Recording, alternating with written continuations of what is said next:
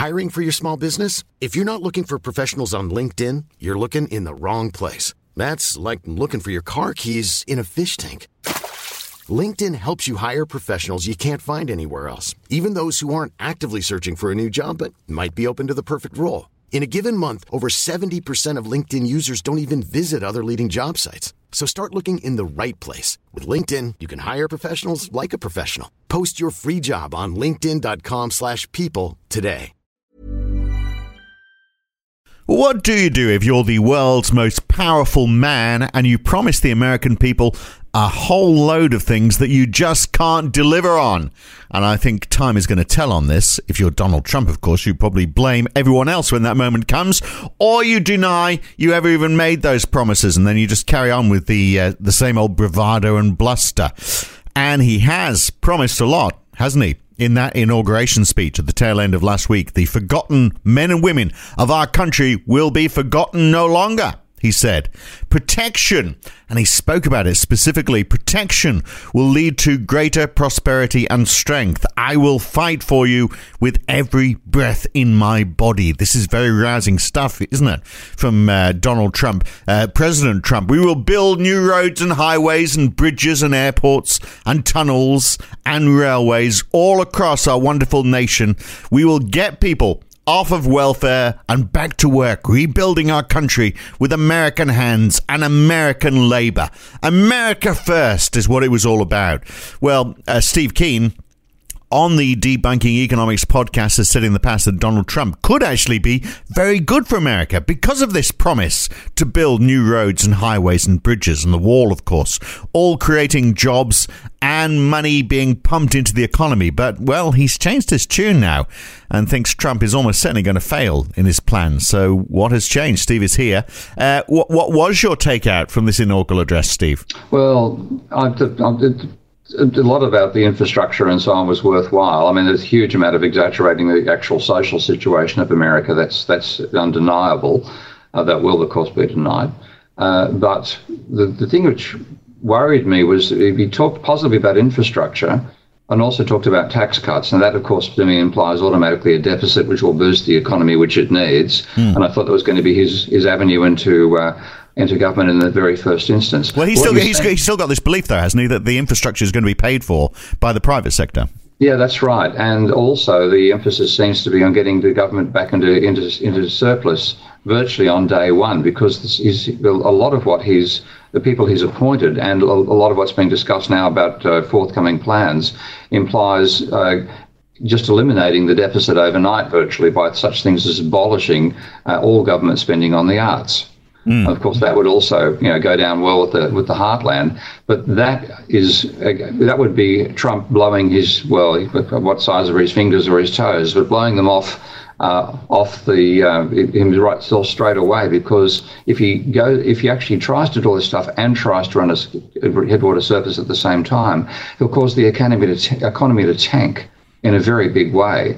And rather than undermining his daughter's chances of being America's first female president in 2024, he'll be undermining his chances of being re-elected in 2020. Yeah. So it could be for a very exciting ride, and not for any of the reasons that Donald expects. Well, he's got this strange belief, hasn't he? I think in his mind and his advisors, if you cut tax, you create lots of jobs, and all those jobs create more people who are paying tax. Therefore, you actually get more tax at the end of the day. I think that's what he's betting on, isn't it?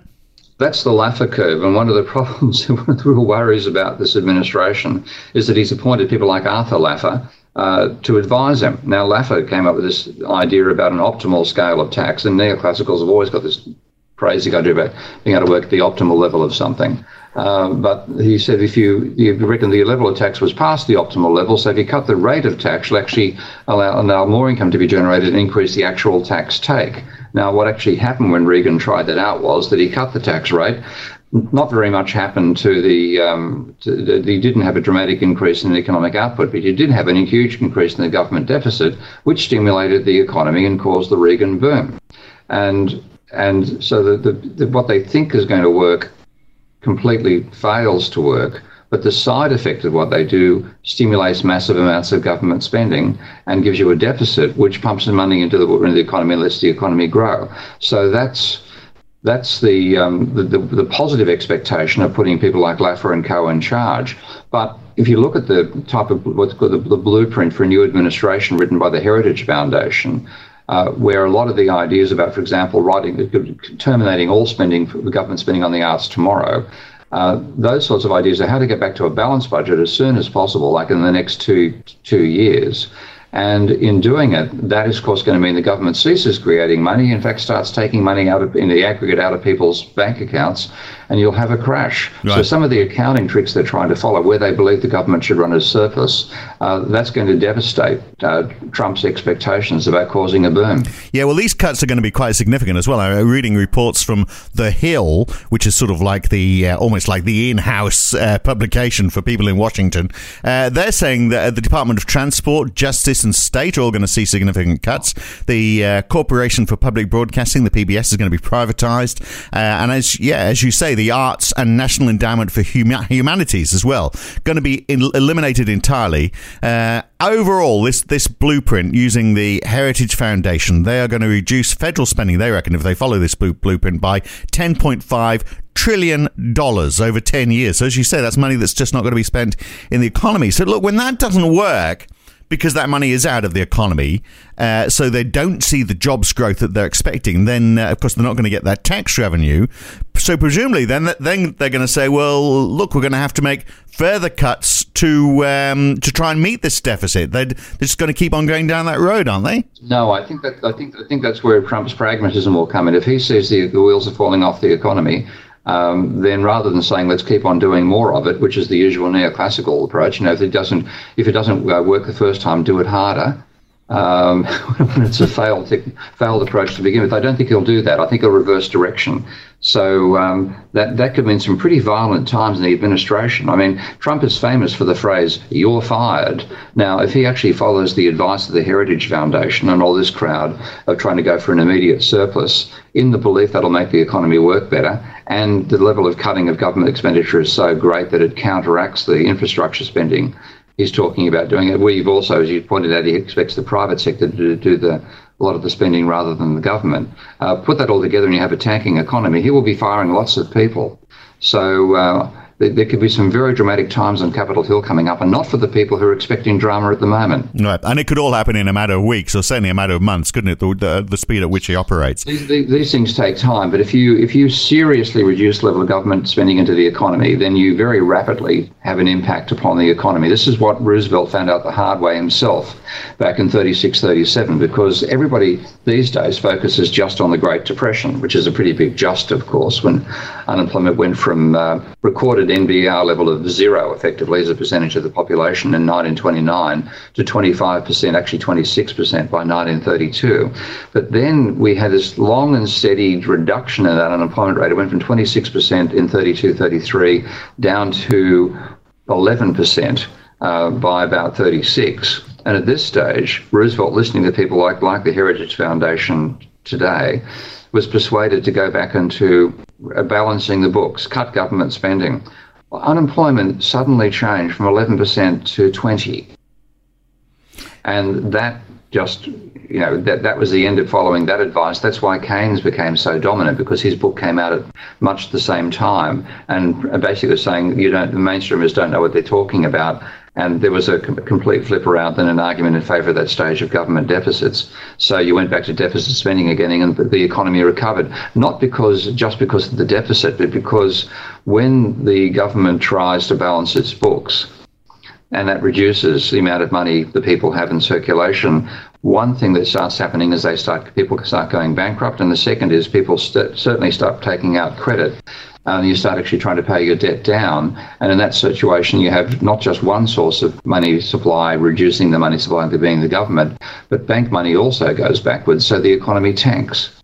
Now, we're in a very volatile position for that, because the level of private debt in America right now is only 20% lower than it was when the crisis hit. Far higher when you adjust for the way the debt was defined either side of the Second World War. There's a big change in the formal definitions of debt by the Census Department before the war and by the Federal Reserve afterwards. Taking that into account, we're carrying a debt level now which is about 20 of GDP higher than the absolute peak reached during the Great Depression.